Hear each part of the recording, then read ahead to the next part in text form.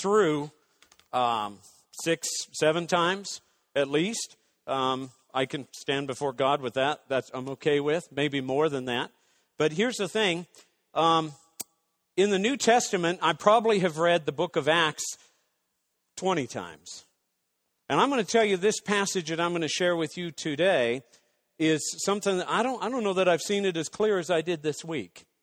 So here's what I want to tell you is the Word of God, the way it comes forward, is that it opens up and it's like you'll discover something new all the time. You know, all of a sudden one word changes the meaning for you. So, and that's where I'm going to start with is there. We've been on this series called On a Mission from God. And ultimately, Jesus he's already accomplished that. So for him, it's finished. For us, the race is on. How about you? Do you realize that you've got a part to play in the kingdom of God and in God's plans and purposes? Some are training, some are running, some are near the end. Some are just spectators. And for some, they will choose to get into the race today. Today, we're signing you up for the race. The race is bigger than our own lives, bigger than anything you've carved out, bigger than an assignment that you've given yourself when you had to declare a major, when you had to declare, well, this is what I want to do. I remember in high school, I was one of the last guys. I was on the newspaper staff and a little yearbook and newsletter, and I was interviewing my fellow seniors and writing down the things that they wanted to do with their lives, where they were going, Coast Guard Academy, into the military service, some branch. Some were going into various colleges and universities. And I just wanted to play with my Irish setters. I don't think I actually ever appeared in there what I wanted to do or be with my life because I was just really undecided. I was wrestling with things. I knew I didn't want to be small. I knew I didn't want to grow up, continue with what I'd grown up in. We grew up poor. We grew up, there's certain things about my life that I wanted to run from. Anybody ever been there? That, it just represented even a small town like a Shadyside where I grew up in a little town called Centerville up in Michigan, and I just wanted to get away. I wanted to kind of make a name for myself kind of thing. And in general, people who stayed around that area, it's almost like this. You go to the coal mines, you go to the steel mill, you work in retail, you go to a restaurant, and I just felt like, man, I want to go somewhere and live larger than that. Now, that's a high and lofty thing because I didn't have a clue what I wanted to do. See what I mean? So one part of me is saying, yeah, go for it. And the others go for what? You see? So today you get a chance. I asked in the bulletin, there's a sheet there, sermon notes. It didn't give you any room for notes. It just got a lot of info on there. But there are 2 questions. One is, what's church all about? And why are you here? And traditionally, Easter, thank God, is one of the most well-attended services for all churches. But literally, asking you a question of why you're here. Tradition, that's what we do on Easter Sunday. Guilt, somebody else doing something to shut somebody up. A kickstart to your week. For many, that's what church attendance is. It's the booster to get them through the week, to heal from the previous week, to fix your life, to learn about God, to worship God, to feel good about your life, to change, to see people, to meet people, to learn how to deal with people. Anybody there? For answers about life, meaning, purpose, hope, strength. How about all the above? For healing, deliverance, courage, direction, transformation. Did you know that church can be all of those things and then some?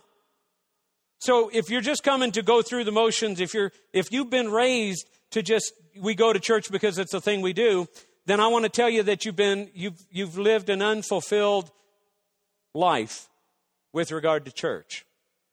That's not what church is all about. It's not about the rules and regulations. It's not about the things that you're going to be told to do that mom and dad want you to hear. See? How about you come to church this morning, you might be here for salvation. I hope to convince you that you need saved. Some of you, many of you, maybe even most of you, might have already taken care of that issue. But this morning, to honor God, we believe the greatest thing we could do in celebrating the resurrection is that it's worthless if you don't have what it takes to actually benefit from the resurrection.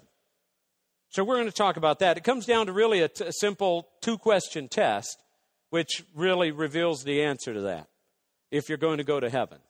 You see in the bulletin, I was so brazen to put that on there. It's the top panel in the back. It says, you could be baptized this morning.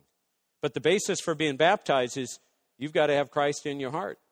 So do you know that you're going to heaven for eternity or hell for eternity? It's the way I got saved. Somebody said to me, they asked that simple question. If you died today, are you going to heaven or hell? And I thought, oh, come on now. Who can know? And what are you going to do, judge me now? And no, not at all. It's the fact of life is that we're all going to die. And we're living our dash right now. The truth is that's what God has for all of us.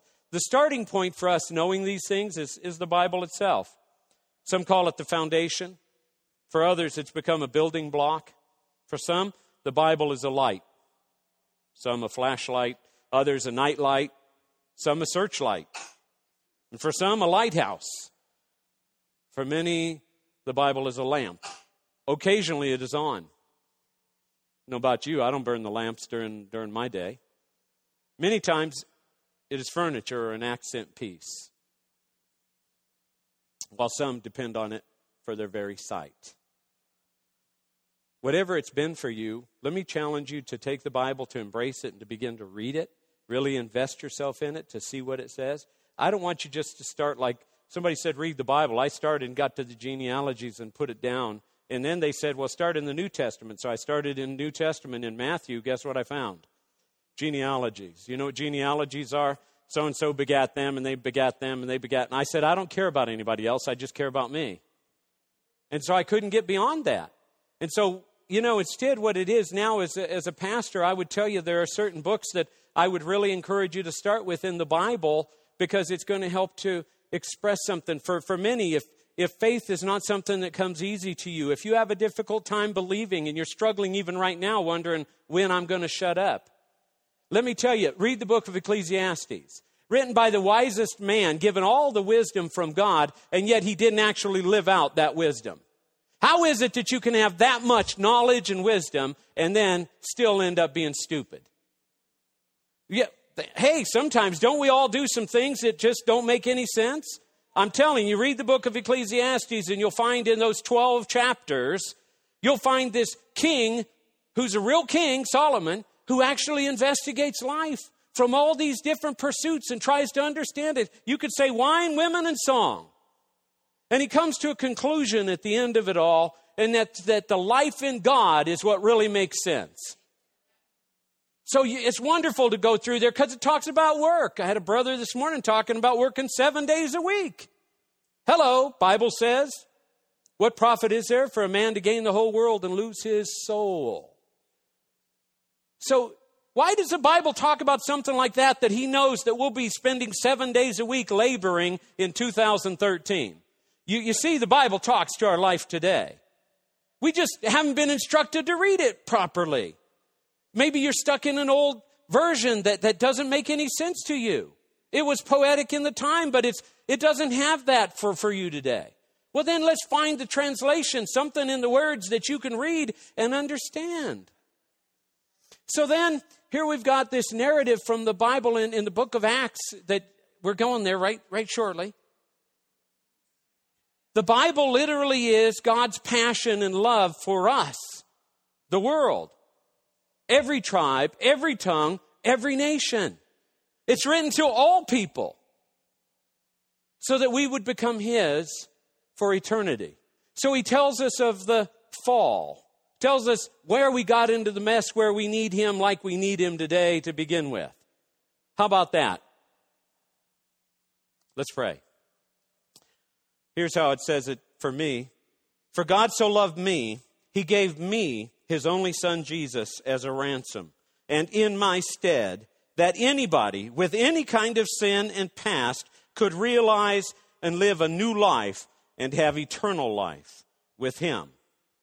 Father, we thank You for Your word. We ask for a fresh anointing on it for our ears, for our sight, that as we look upon, as we listen, that God, something will happen to us today that may not have ever happened before, that we'll get it, that the light will come on. We agree that your word is a lamp to our feet, a light unto our path.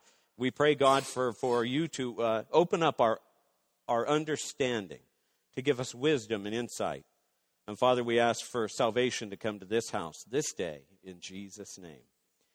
So here it is in Acts chapter 13. Paul, here they are on this missionary journey. And it says that this is a place where literally, if you go to it in verse 13, Acts 13, starting with verse 13, if you go there, you'll be able to see on maps that will show in these days, these are actual cities. These aren't myths. These aren't great stories. These are factual places that existed where people, men of God, disciples actually went forth and they preached about Jesus, this resurrected Lord. So it says that on the Sabbath, after reading of the law and the prophets, the way they did church in their days, it was called the synagogue, they said to Paul, and it says that, brother, if you have any word of exhortation for the people, say it. So Paul stood up and motioning with his hand said, men of Israel, and you who fear God, listen.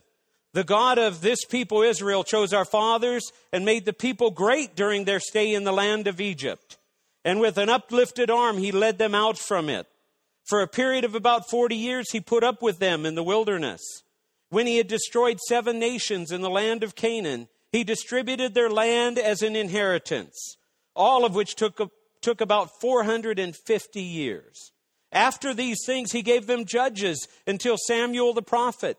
Then they asked for a king, and God gave them Saul, the son of Kish, a man of the tribe of Benjamin, for 40 years. After he had removed him, he raised up David to be their king, concerning whom he also testified and said, I have found David, the son of Jesse, a man after my heart, who will do all my will. Let me pause there. I want to tell you that God is looking for that today.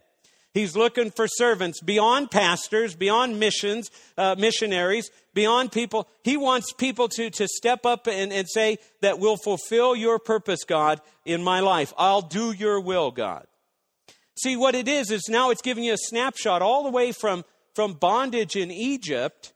It's giving you a snapshot and bringing you in a matter of minutes, it's bringing you up to speed with what God has been doing.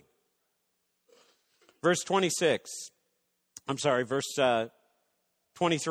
From the descendants of this man, David, according to promise, God has brought to Israel a Savior, Jesus. After John had proclaimed before his coming a baptism of repentance to all the people of Israel. And while John was completing his course, he kept saying, what do you suppose that I am? I am not he. But behold, one is coming after me, the sandals of whose feet I am not worthy to untie. Let me tell you that in those days, even of John the Baptist, people were looking for salvation. People were looking for freedom. People were lost. It had literally been 400 years where God just said, okay, I'm done talking. 400 years where he just fell silent. And here it is. People are craving salvation, the Savior. They're looking for the Messiah. They're looking for the one who will change their lives, change their lowly estate. And so what happens is they're saying, John, are you the guy? Are you the guy? And no, he's not the guy. That's what it's recounting right here for us. Brethren, sons of Abraham's family, and those among you who fear God, to us the message of this salvation has been sent.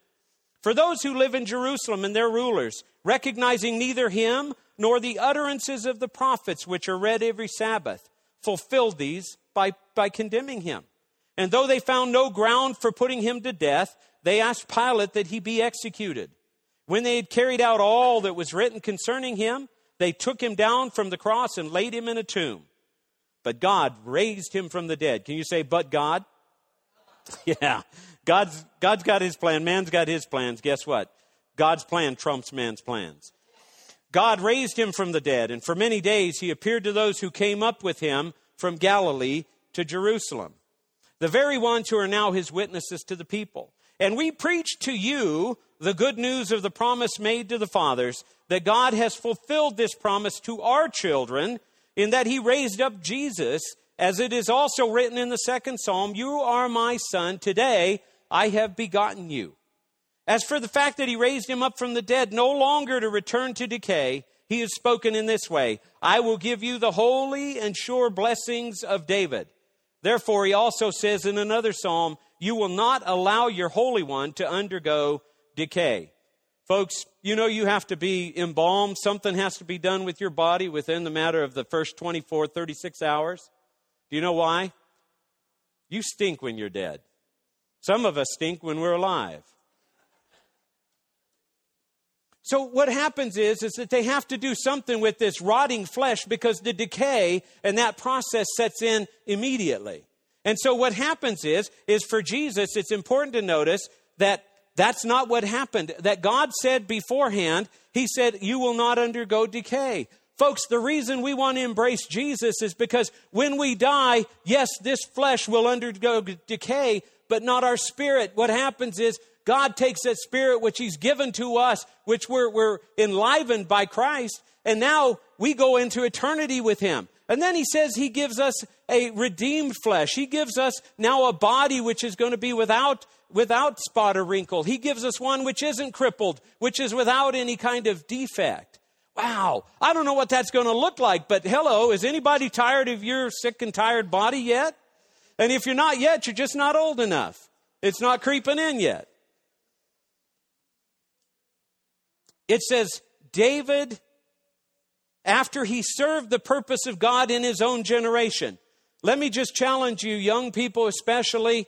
You have an opportunity to do something in your generation that goes beyond what your parents have done. You get to do something that would be outstanding because nowadays it's no longer the rule. It's the exception to find somebody whose heart is hot after God, who somebody wants to live a life to honor God, to serve him, that when others see your example, they'll look at you and see Jesus Christ. They're going to see holiness. They're going to see righteousness.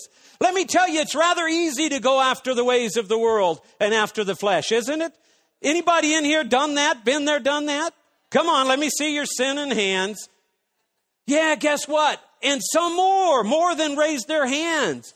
You know what you've gotten away with. That's the very evidence that this has got to be.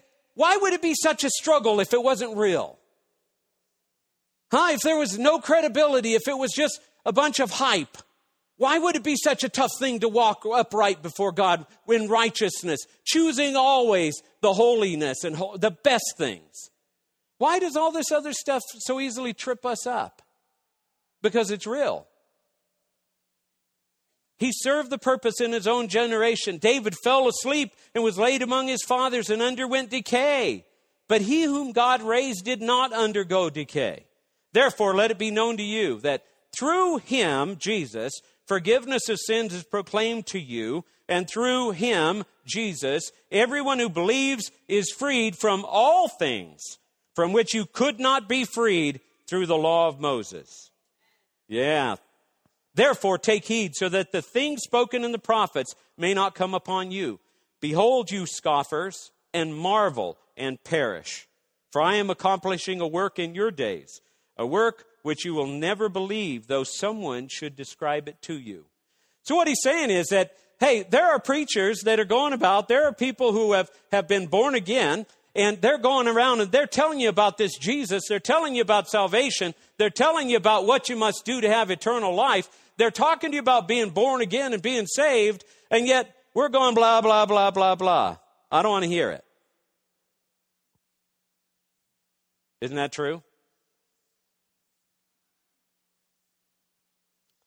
I put it in your bulletin there. It's a little quote out of Isaiah 49. I'm just going to read the one verse which says, "The Lord, the faithful one, the Holy One of Israel has chosen you."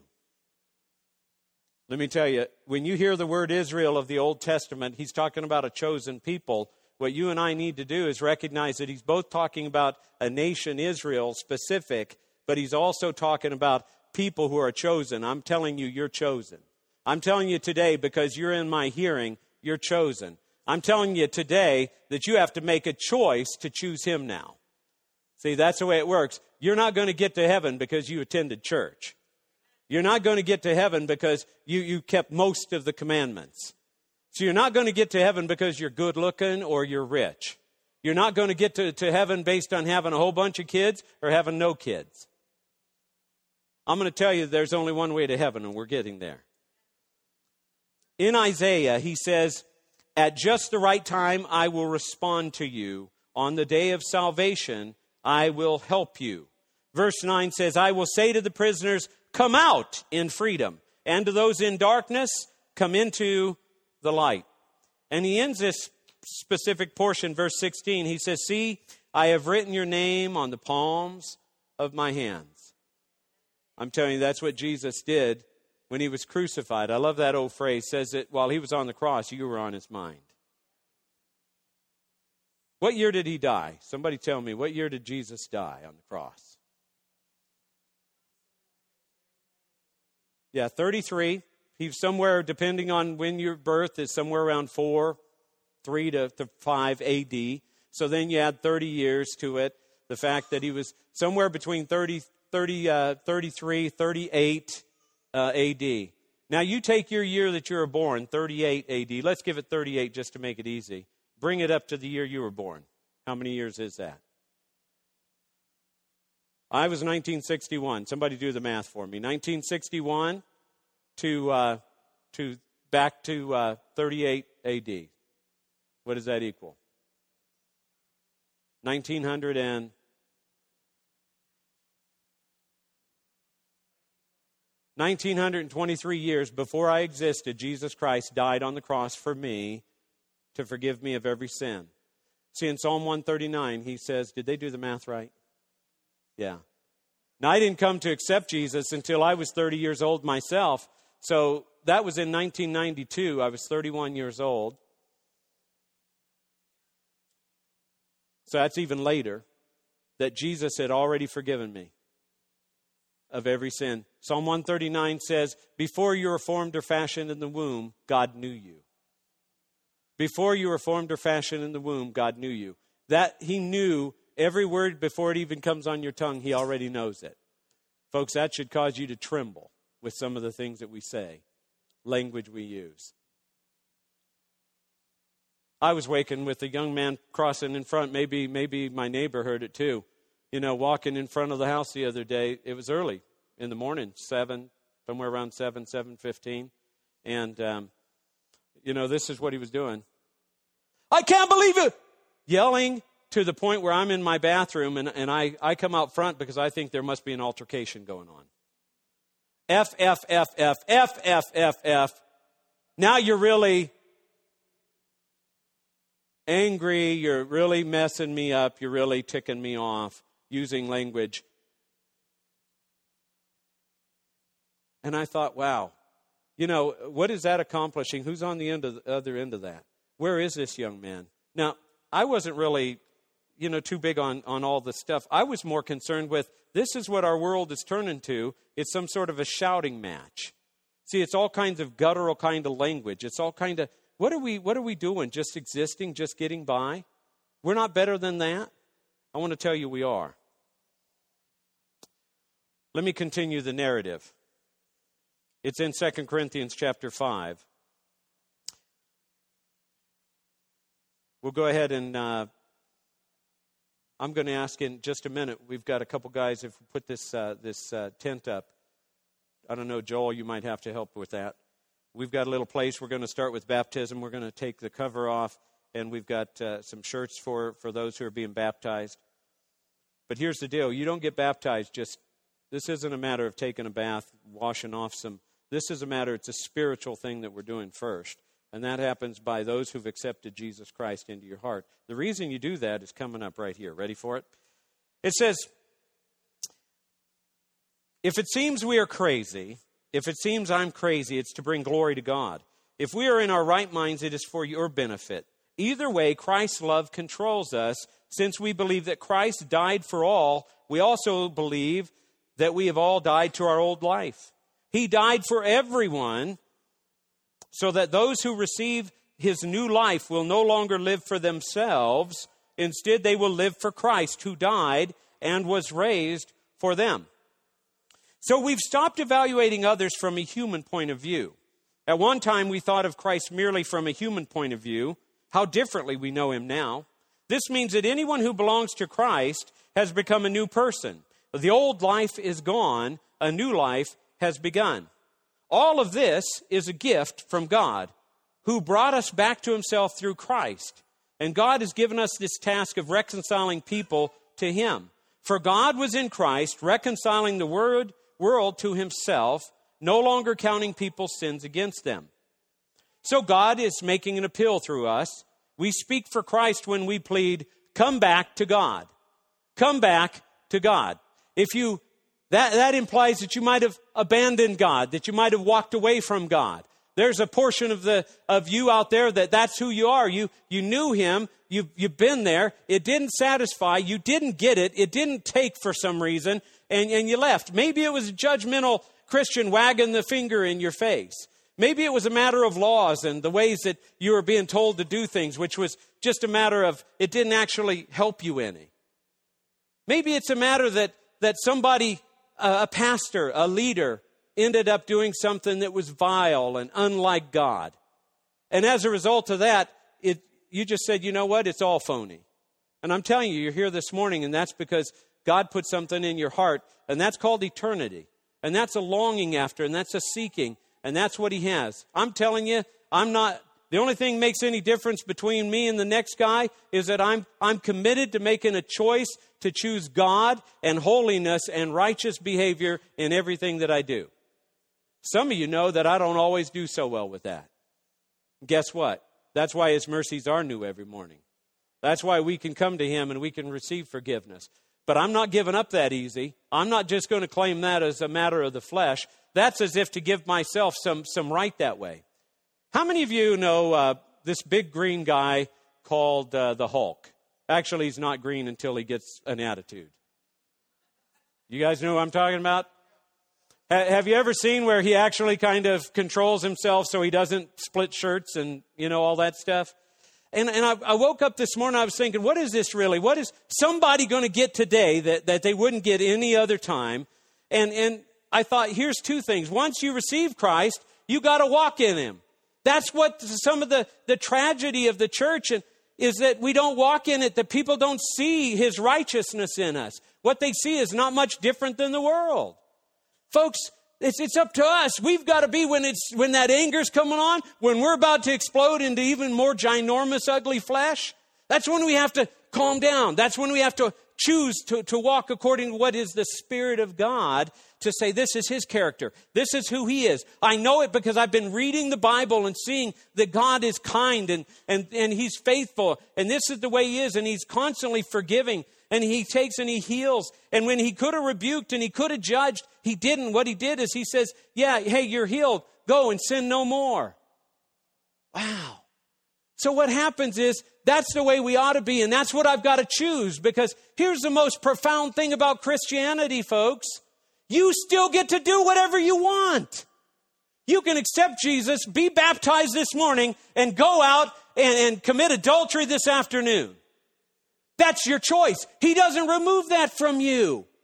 You should know his greatness because he gives you the option.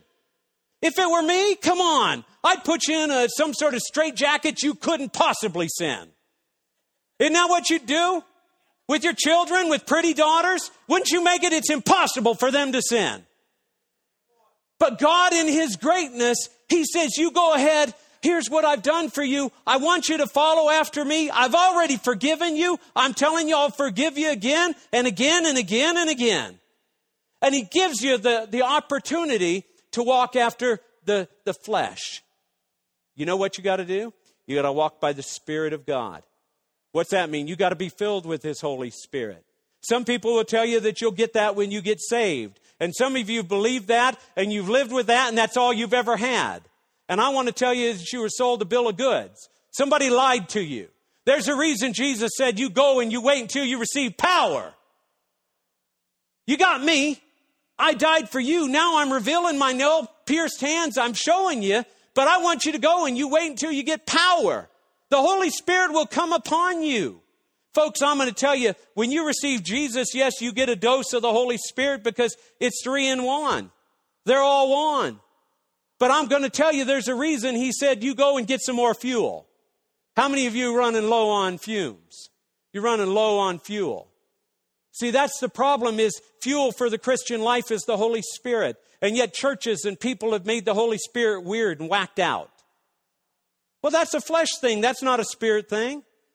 So what we have to do is realize that sometimes if we're going to get the Spirit, we're going to get a little bit of flesh. And we're all right with that, because I'd rather have a whole lot of Holy Spirit and a little bit of flesh than a whole lot of flesh and no Holy Spirit. Did you notice? Come back to God. For God made Christ, who never sinned, to be the offering for our sin, so that we could be made right with God through Christ. Wow. Back up in verse 19. Did you catch that? It says, for God was in Christ reconciling the world to himself, no longer counting people's sins against them. How do y'all do with that? How do y'all do with not counting sins against people? Because you know what? I've got a memory like the proverbial elephant. If you wronged me, I remember it. Now, sometimes I don't do anything about it. You know, I'm not holding grudges, so to speak. But usually it takes me some time to get over that. You know, I stew for a little while. Is there anybody else in here who stews? Yeah. So you're sitting there and you're thinking about, well, paybacks are hell, buddy. Paybacks are hell. I'm gonna find a way, see? Or I just withhold a little bit. I just withhold a little bit of my love, see? So we say we love unconditionally, but we actually don't. We're very conditional people, aren't we? And yet that's the side that separates us from God. Because God says, hey, you come to me. How many times do I forgive? And then here's what he says, love in chapter 1 Corinthians 13 says, love keeps no record of wrongs. Wow. I don't love so good. How about you? Are you a good lover? Depends on how you're measuring that. I'm not so good. So guess what I got to do? I grab a hold of the wood and get some splinters every now and then. See? Why? Because that's what I need. I need a constant reminder that this flesh wants to continually rise up in me. What I love is John. You guys know 3:16, right? For God so loved the world. Can you say that'd be me? Yeah. He so loved the world that he gave his only begotten Son, that whosoever believes in him shall not perish. That means go to hell for eternity, but have everlasting life in heaven with him. Wow. Now, what about verse 17? Did I give you that one to put up on the wall? John 3:17. If not, it's okay. You know what it says? For God did not send his Son into the world to condemn the world, but that the world through him might be saved. Do you understand? If you blew it, if you've sinned, if you're just gutter dwelling scumbags, God isn't the one who's going to declare that. You have a heart and you know what you've done. You know where you've been. You know what kind of life you walk in all the time. You know how you keep getting tripped up with this stuff. Nobody has to be sitting there poking you in the eye, do they? How many of you like to be confronted with all of the bad? Anybody? Please, come on. You don't like that? How many of you are guilty of something like that? Anybody guilty? Go ahead, I'm serious. Some of you, come on, raise your hand. Yeah, you're guilty. Guess what? That's not what God sent Jesus to do, is sit there wagging and telling you how bad you are and how much you need to go to church and how much you got to get your act together. You know what he says? If you could do it, you wouldn't need me. So he says, here's what I've done. I purchased you. I've made it okay with Papa in heaven. So now, give up on doing things your own way, doing things according to anything that you've been taught in the stinking world. The world is at enmity with God. That's what it says. You expect our government to make decisions that are going to be righteous decisions according to biblical belief? You better not.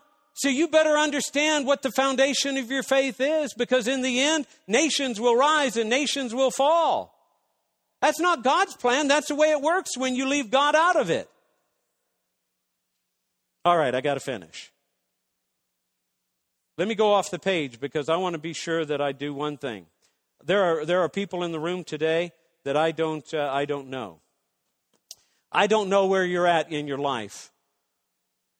I don't know what you've done, who you've been. I don't know if you've grown up like me in a tradition, in a certain denomination.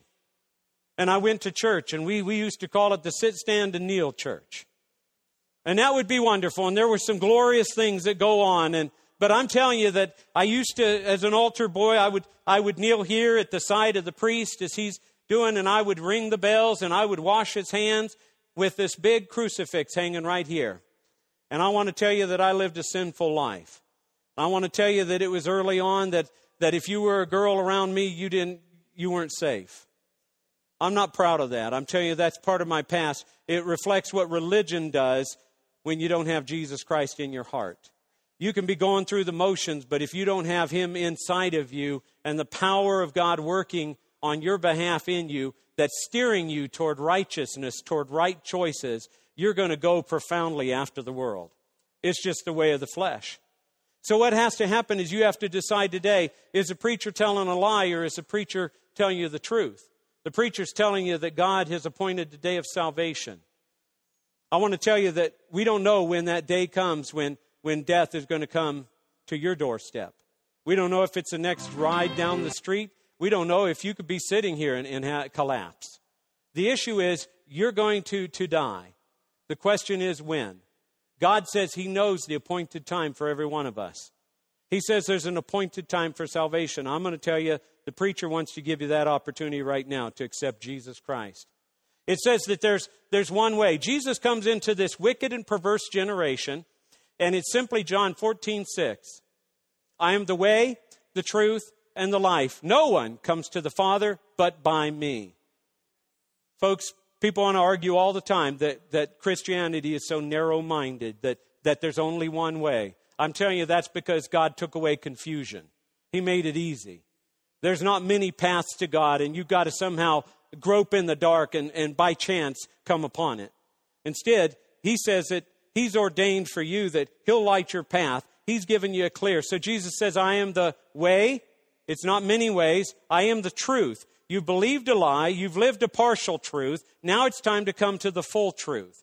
I am the way. I am the truth. And I am the life. The life that people have made for themselves. Without Jesus Christ, you will still die. You will go into eternity in hell, which is a place of torment, versus the place where God has for you. A loving God didn't send you to hell. A loving God provided a Savior to rescue you. The issue is now you have to choose that, because He doesn't overpower you. He's not going to twist your arm. The preacher's not going to twist your arm. But I'm going to tell you, if you've been living like the people with Paul, the apostle writes to Timothy, it says his son in the faith, he says they're living this pattern that is trying to act godly, but they're denying its power. So what it is a half-baked life, lukewarm. You know that there are issues that if you were under some microscope from God, you know just how ugly you'd look. That's because it's the flesh. That's because it's sin. And some of us, old saints, you might have made a way for that.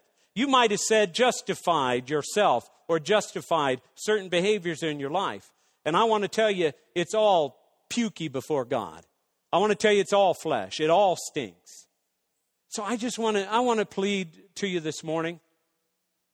Part of your freedom and what you get to do and the sins that sometimes you'll choose, if not just find yourself in, that declares the greatness of God. It declares the mercies of God. It declares to you that what I'm telling you is true, that this flesh has an appetite and it's insatiable. But I'll tell you that God has an appetite. His desire is for you. And the only way that you can live this life is to give up on what you've been doing, to come to Him. Today is the day of salvation in this. The Bible says that if you believe in your heart confess with your mouth Jesus Christ is Lord, that means giving him, hey, you take the reins, you be the boss. You will be saved. You'll be born again. Can you put up that regeneration? It's the last part of the message. It says there's really three things about regeneration. One's the definition for regeneration. Regeneration is the process by which God implants new spiritual life, his very life, in the heart of a sinner who believes on Jesus Christ for salvation. Wow. Do you get that? Do you know what that's like? That's like having committed the most grievous sin or the simplest, just a lie. Do you ever catch that? If you're really getting there, then what happens is the gross big sins you probably don't commit anymore. But there's little sins like tell him I'm not here. That's called a lie. Tell him I'm not here. Tell him I'm sick.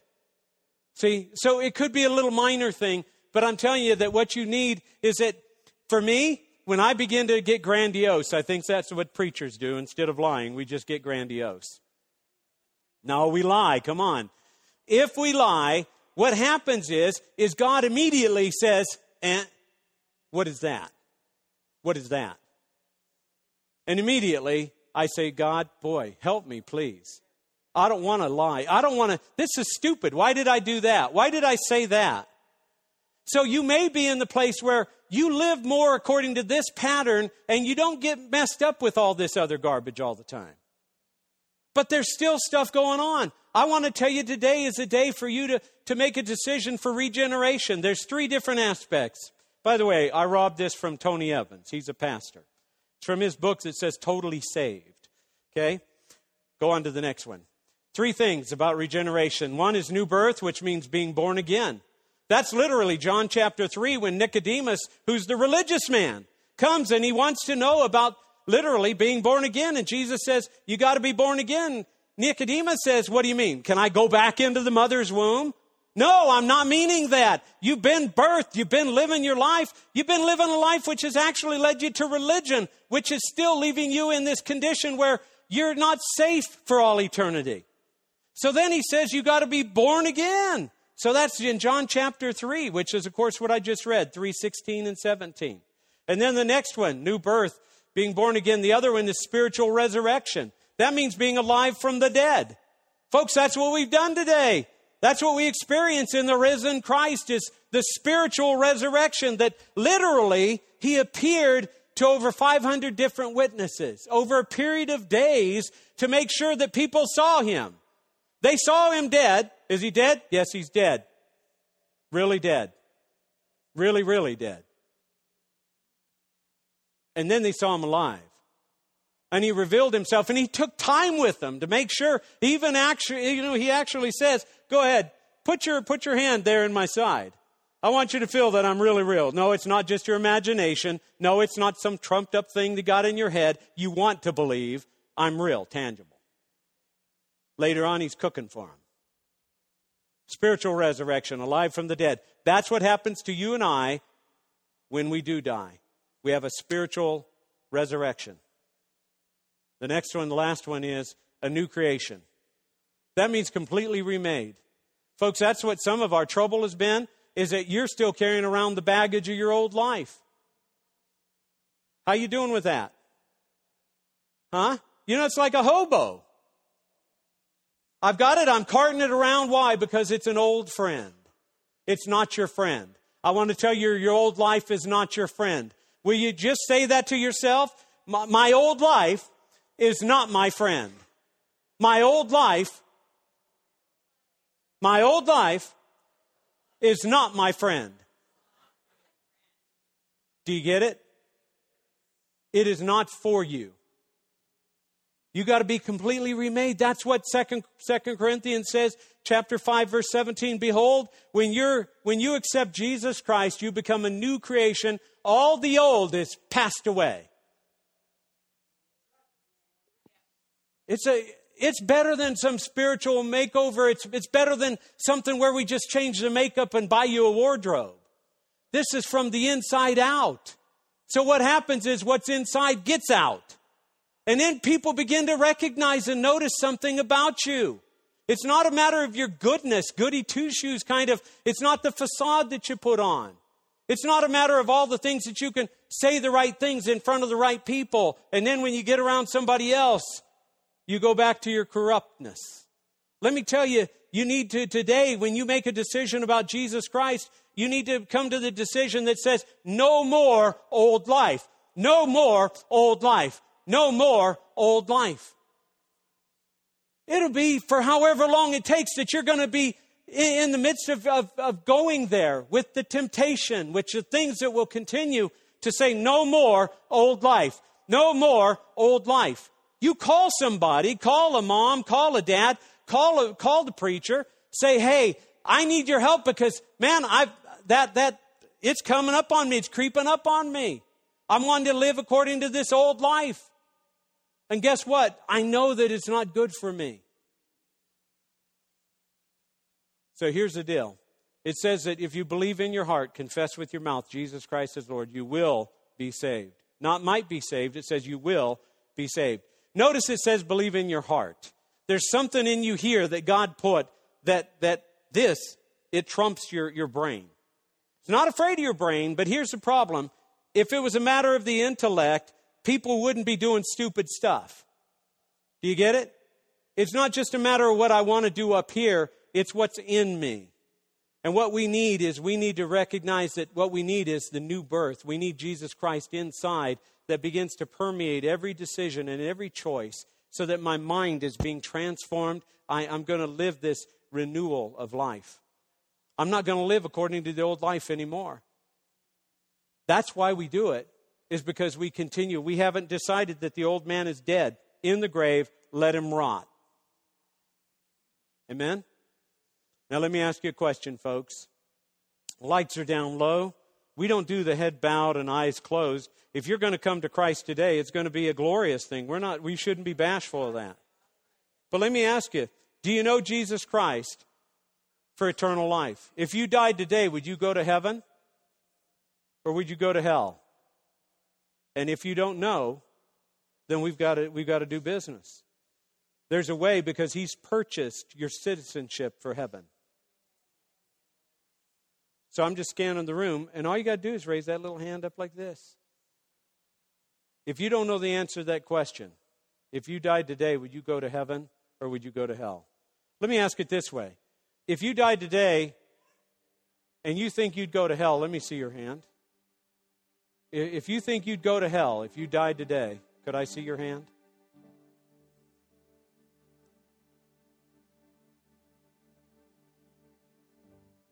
Nobody? Let me ask you a question. If you think you're going to go to heaven, I want to know on what basis.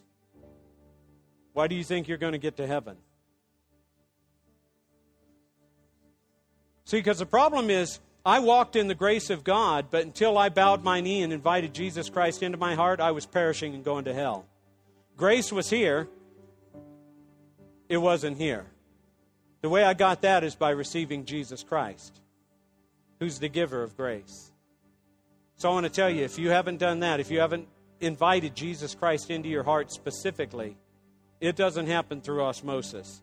See, I can't do this, and I'm saved. Do you get the idea? I can't wash myself I can't do it myself. You can't proclaim me saved. It's the reason why every knee will bow and every tongue confess. Folks, I don't want you to leave today thinking that you're okay. I want you to leave today knowing that you're okay. And there's only one way to know that. Maybe you've responded to an altar call and you walked away from it all. Like I said, it's just been a mess. If that's you, maybe this is your time. Rededicate your life. Truth is, I was living with my wife. We're there. It was 1992 when I accepted Christ. She had known Christ at an early age, grew up in the church like a lot of our kids. But she'd walked away from that. She wasn't living it. And after all kinds of stuff in our lives, 1985, almost got divorced. We were high school sweethearts. 1980, we graduated. High school sweethearts. 1985, through all kinds of sin, everything you can imagine, We almost got divorced. But that wasn't God's plan. That's amazing to me. We didn't have Jesus. We weren't going to church. We weren't being holy. We weren't doing anything to deserve Him putting us together. Meanwhile, Dad gets lung cancer. Battle through that for the next 16 months. Dad dies in March 1987. Instead of me devoting myself to my wife and hoping to rebuild our marriage somehow, I just spent all the time with Dad that I possibly could. Pretty amazing to me that I didn't do anything to really resurrect or keep my marriage or transform it. But God, He was watching out for me. And I wasn't even His yet. I didn't bow the knee. I didn't invite Him in. I was living life according to my own terms, like a lot of you are. But God. But God. So on this appointed day, with the dream that He gave me about the end times, no preacher could have convinced me, could have told me. I thought I was okay because Mom and Dad baptized me as a baby. I figured that meant I was good as gold. But yet I'll tell you, when I had that dream, that revelation of Jesus Christ, my secretary, bless her heart, she's a wife of a Baptist preacher. And she's the one who asked me that question the first time ever. Joel, if you died today, would you go to heaven or hell? And I sat there and I thought about my life, and I'm a businessman, and I hire and fire employees and run a pretty good-sized operation, and I'm a good person in general. Oh, no, I'm not. I'm a liar and a cheat, and I steal, and I commit adultery.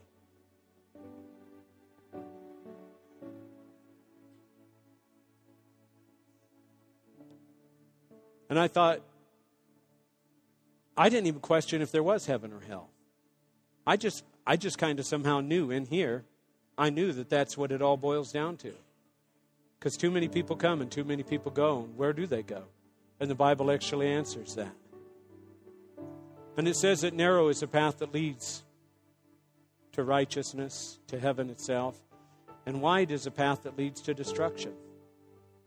It says few are on this narrow path, and many, they choose that wide path. Let me ask you today, what path are you on? What's your choice? What choice have you been making? You kind of gone along with the scurry of the world? You're in the fast lane, living a fast life? It's easier not to think about some of the grievous things that Christians have to think about. But the good thing is, He's the glory and the lifter of our head. And when we come to Him and we say, boy, I blew it yesterday, Papa, He says, I got you covered. I got you covered. Hey, get over your bad old self. Get on with it. I'm going to help you. Next time, when I speak to you before, don't go there. That's what will happen by the power of the Holy Spirit. He'll start talking to you before you go there. And you won't have to have this remorse. You won't have that incident in your life. He'll keep you from it. Today, you need to leave here with the assurance of heaven, which means that you've done what the Bible says you need to do to be saved. If we could fix ourselves, we wouldn't be broke. I want you to come to the Savior this morning. I want you to acknowledge that life, as best as you could build it, isn't going to get you to heaven. There is no stairway outside of Jesus Himself. Is there anybody who needs to do business with God that way this morning? Maybe it's just coming back to Him. See, when the preacher said, Joel, that's a wake-up call from God. I'm telling you, in my heart, when the Bible says in 1 Peter, it says it in Acts. It says that in the preaching, it's Acts chapter 2, it says Peter's preaching, they were pierced or cut to the quick. That meant, boy, did he make me angry. It went right down and seared the heart. And it says, what must we do? Here's the simplicity of it, folks. It says you got to repent and be baptized. And what's implied in baptism is you're only going to be baptized based on repenting is to accept Jesus Christ. And then, because you've accepted Jesus Christ, you'll want to be baptized. You'll realize just how much you've lived a life that stinks. Today's your day. Is there anybody? Because we're going to get ready. Go ahead, and people are going to be baptized. I want you to get ready. Let me ask you a question. If you died today, Gary, would you go to heaven or go to hell? And if you don't know the answer, we want to do that before you get baptized. Because what he's done is he's going to, from yourself, not a matter of somebody lording it over you, not somebody bossing you, but what's happened is you've got it going on in your heart. There's a conviction in your heart about choices that you've made in the life that you've lived. And so today, right now, you get the opportunity to come to Christ. Amen? Not to rely on somebody else's faith. Hannah's made that decision. So I'm going to call for you. I want a couple altar workers come up here, please. Gary, I want you to come up, and let's do that right now. Who else needs to accept the Lord? Who needs to rededicate your life? Because you know that right now you'd be guilty, and you'd be, if the judge was to judge your life right now, you'd be on that wide path.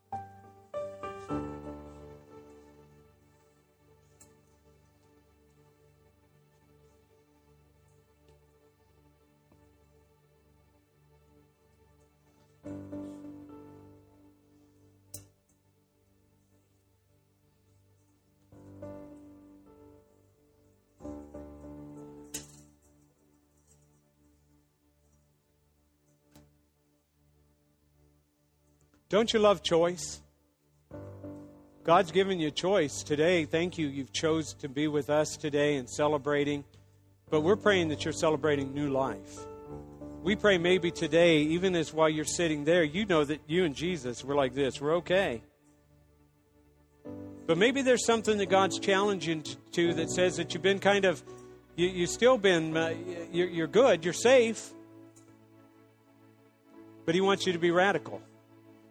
He wants you to rise above the way it's been and live in a fuller way in your life. He wants you, He actually has given you talents and gifts and abilities. And He wants you to begin to use those for Him. That's part of what we're here for, is so that now we'll be His witnesses, is what the Bible says. Could I ask you just to renew your covenant with Him this morning? Renew that He has died to give you life everlasting. Let's pray as we get ready for baptism. Thank you, Jesus. Father, the room's full of those who, when it comes down to salvation, when it comes down to the plea that says, will they be saved?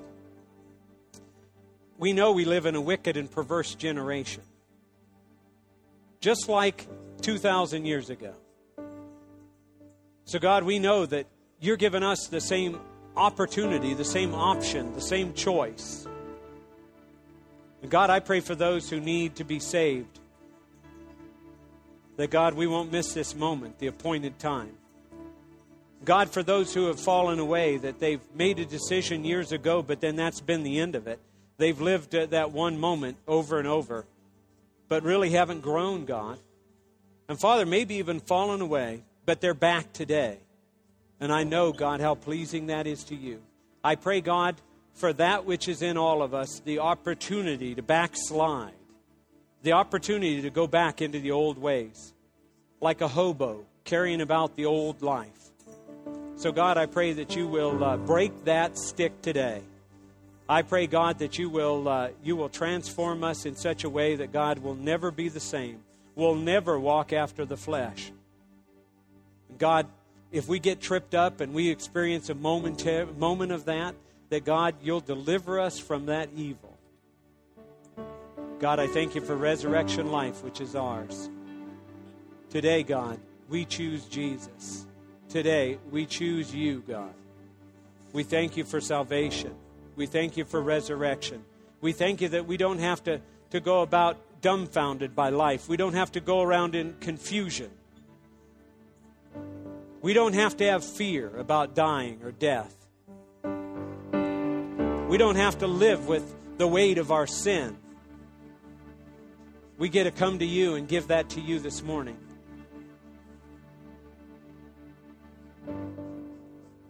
We choose you, Jesus.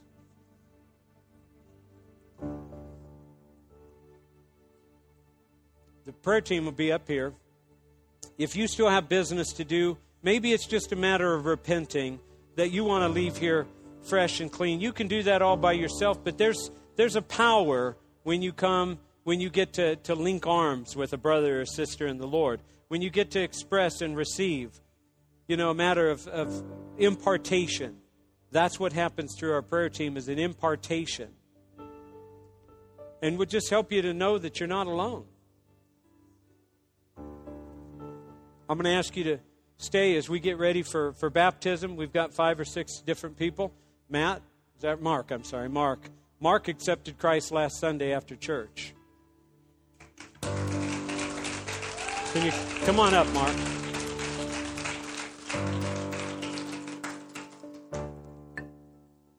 When I asked you that question, there's no hesitation, was there? You know what Mark said? What'd you say when I said you go into heaven or hell? Hell. The scary thing is that it was kind of matter of fact, wasn't it? It's almost like you weren't afraid of that because you didn't know you had an option. You figure your life was so trashed that there's no hope for you. That's part of the lie from the devil, isn't it? So instead what happened is you're confronted with new life. You're confronted with the option, and he chose the option. Amen? Amen? God bless you. Hallelujah. We're going to baptize. So I'm just waiting. Joe, I think, is getting ready. So Joe's going to come out, and he's going to baptize.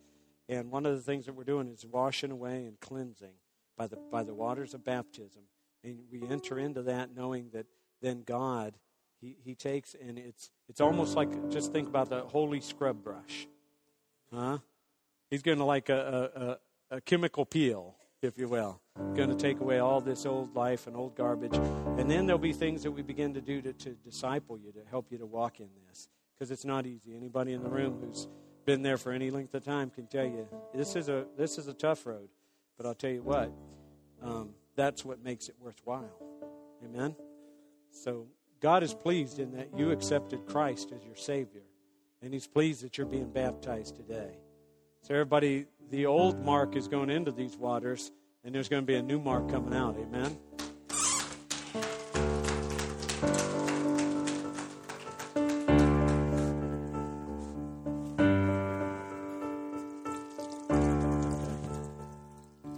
I have searched to find the meaning of